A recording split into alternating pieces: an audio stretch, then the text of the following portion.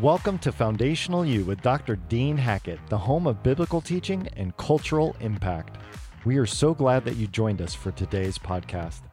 You can find out more about Dr. Dean, read his blog, and find more episodes at fdeanhackett.com. Now for today's episode. Jesus Christ, lunatic or liar? Prophet or political activist? A religious leader? Or was he the divine Son of God? The book of Hebrews, chapter 1, says that Jesus Christ was superior to the angels, and that he was given a name superior to the angels. And the reason is because he created the angels. Paul, writing in the book of Colossians, chapter 2, verses 8 and 9, said, "For in him dwelleth all the fullness of the Godhead bodily, and we are complete in him who is the head of all principality and power." He's the head of all principality and power. Jesus Christ himself said, "All authority has been given to me in heaven and in earth." One day the religious leaders of Israel came to Jesus and said, "Are you saying that you are greater than our father Abraham, who gave us this covenant?" And Jesus Christ's answer to them was, "Before Abraham was, I am." Jesus was making 2 points when he gave that answer. One was, I existed before Abraham, and indeed he did. Jesus Christ pre-existed the virgin birth because he's God. But he was also saying to them, I am the very one who spoke to Moses out of the burning bush. And when Moses asked, when I go to the children of Israel in Egypt, and they ask me, who sent you? Who do I tell them sent me? And God's answer was, I am that I am. And so Jesus Christ, when he was saying to those religious leaders, before Abraham was, I am, he was saying to them, I not only am greater than your father Abraham, I am the very one that spoke to Moses out of the burning bush. I am that I am. He indeed is divine Son of God. Well, that being the case, why did he have to die? What is this all about Jesus Christ being crucified and dying on the cross? Well, there are some religions that teach Jesus Christ didn't really die. The Muslim religion teaches that either Judas Iscariot was the substitute that died in his place, or Jesus Christ somehow escaped the crucifixion, wasn't really crucified, someone else was crucified, or that whole story is just that, a story, but it didn't really happen.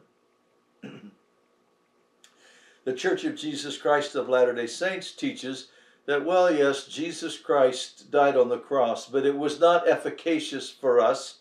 His blood on the cross has no power to redeem us or to cleanse our heart from sin. And as you study other world religions, they're going to have various stories about Jesus Christ's death, but the fact that it was meaningless. And then humanists and Gnostics teach that Jesus Christ died because he was a political activist and he was becoming too confrontational to Rome and the Roman leadership, and that they had to take care of him and deal with him because he was becoming too powerful and there were too many people following him, and so they had to execute him because of what he did. But listen, Scripture makes it really clear to us that the death of Jesus Christ on the cross was far more than what humanists, Gnostics, or other world religions say. That his death on the cross had far greater significance for you and for me.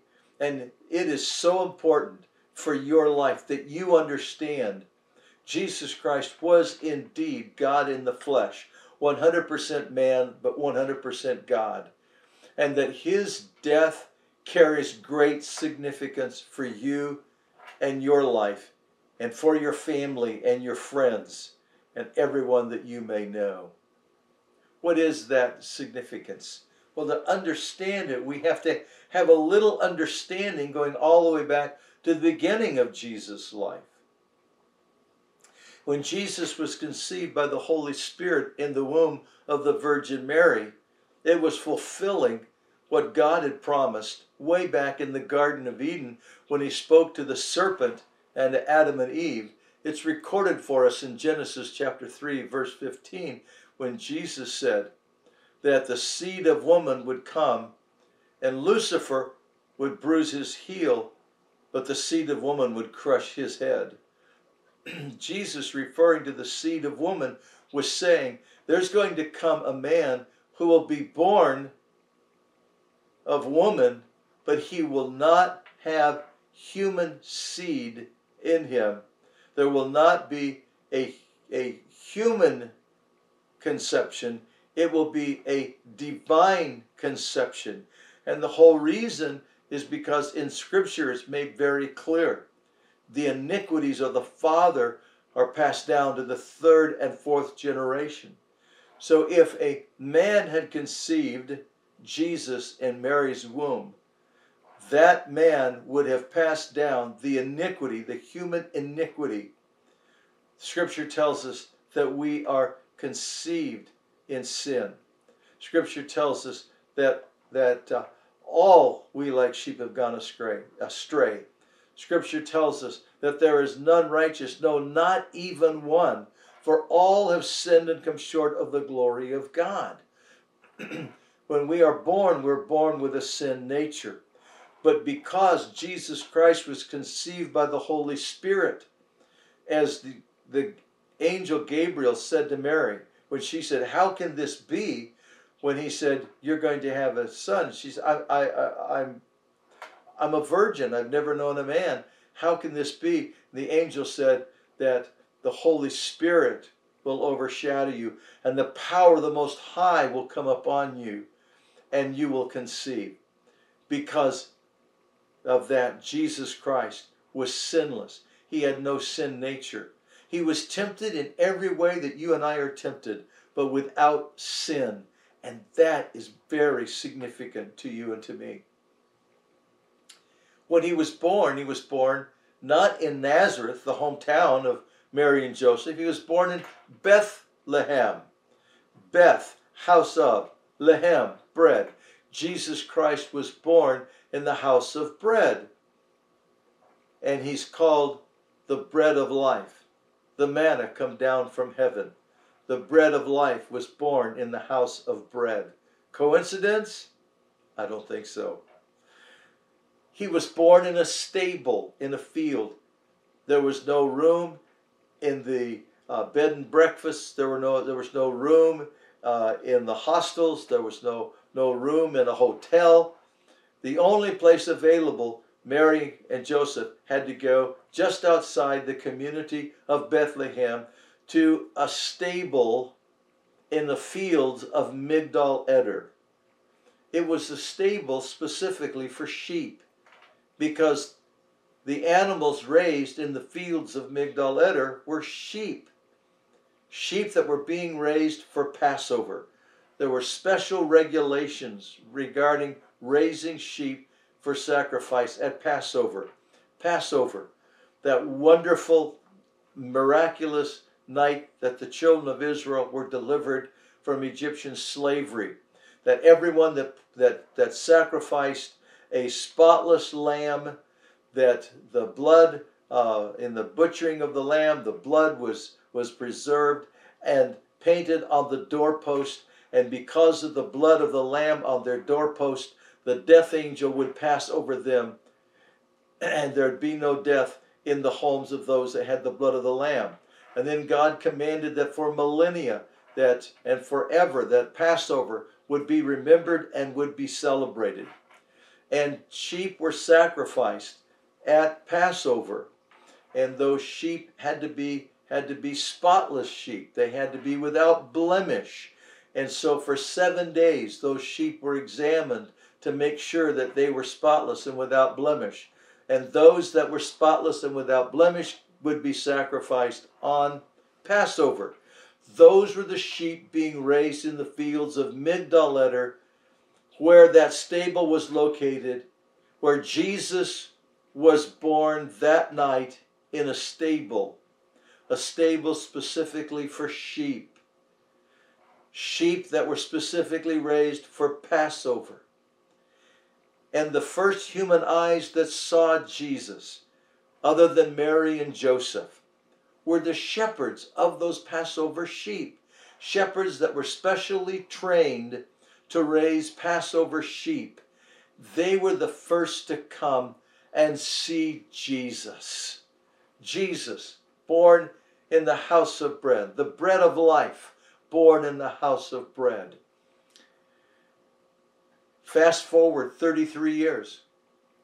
John the Baptist saw Jesus one day and pointed to him and said, "Behold, the Lamb of God who takes away the sin of the world." Jesus, the Lamb of God who takes away the sin of the world, was born in a sheep stable. But not only that, the day that Jesus Christ was hanging on the cross, in the temple, they were sacrificing Passover sheep because Jesus was crucified on Passover. And so while Jesus is hanging on the cross, at that same time, on the Temple Mount, in the temple, Passover sheep were being sacrificed. Jesus Christ, the Lamb of God, born in a sheep stable, in the fields where Passover sheep were raised. The first people that saw Jesus, other than his parents, were shepherds that raised Passover sheep. And now on Passover, he is being sacrificed on the cross. What's the significance of Jesus Christ's death for you and for me? The scripture says, without the shedding of blood, there's no remission of sin.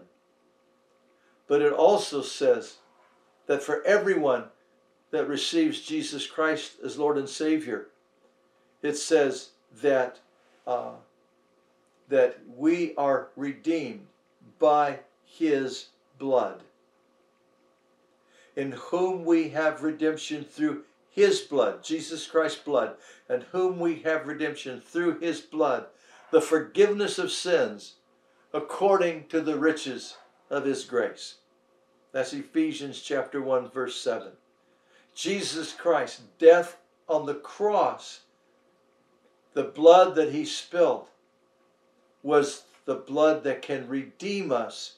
It also says in Hebrews chapter 9, his blood can purge our conscience from works of death, from works that will kill us. The wages of sin is death, but the gift of God is eternal life through Jesus Christ our Lord. By his blood, our conscience is purged. Oh, Jesus Christ's death on the cross has great significance to you and to me. The prophet Isaiah talked about Jesus and said, there's nothing about him that would attract you to him. There's no beauty in him that would make us be attracted to him. He was a man of sorrow, acquainted with grief. And then he also said he was wounded for our transgressions. He was bruised for our iniquity. The chastisement of our peace was upon him. And by his stripes, by his flogging, we were healed. All we like sheep have gone astray. We've turned everyone to our own way.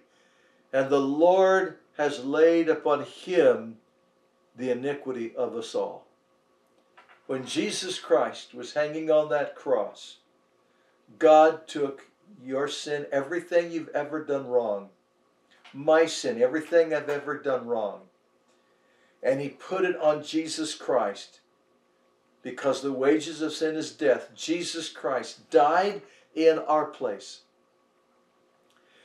And when the Roman soldier pierced his side with the spear, and out came blood and water, that blood, that spilling of that blood, the blood that poured out of his wrists and out of his feet when he was nailed to the cross, that blood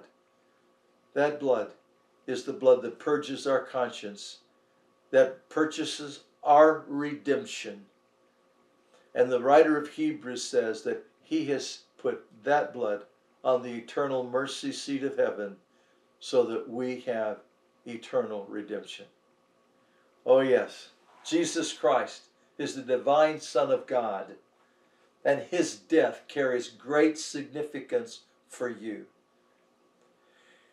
And if you have heard this before but never given your life to Jesus Christ, or maybe you're listening to this for the very first time, I want to urge you, humble yourself to the Lord Jesus Christ and say, Jesus, I believe in you, and I'm asking you to forgive me of everything I've ever done wrong. And would you wash my heart pure and clean, Jesus, because I believe your death was sacrificed for my redemption.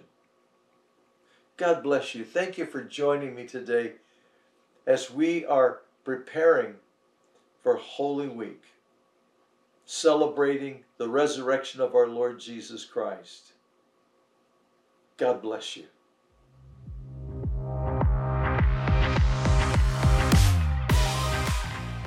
Thank you for joining us today. This Christ-centered biblical training is a ministry of Spirit Life Ministries. We hope that you are blessed by this podcast and share it with your friends and colleagues. For more information or questions for Dr. Dean, please contact us at the website fdeanhackett.com.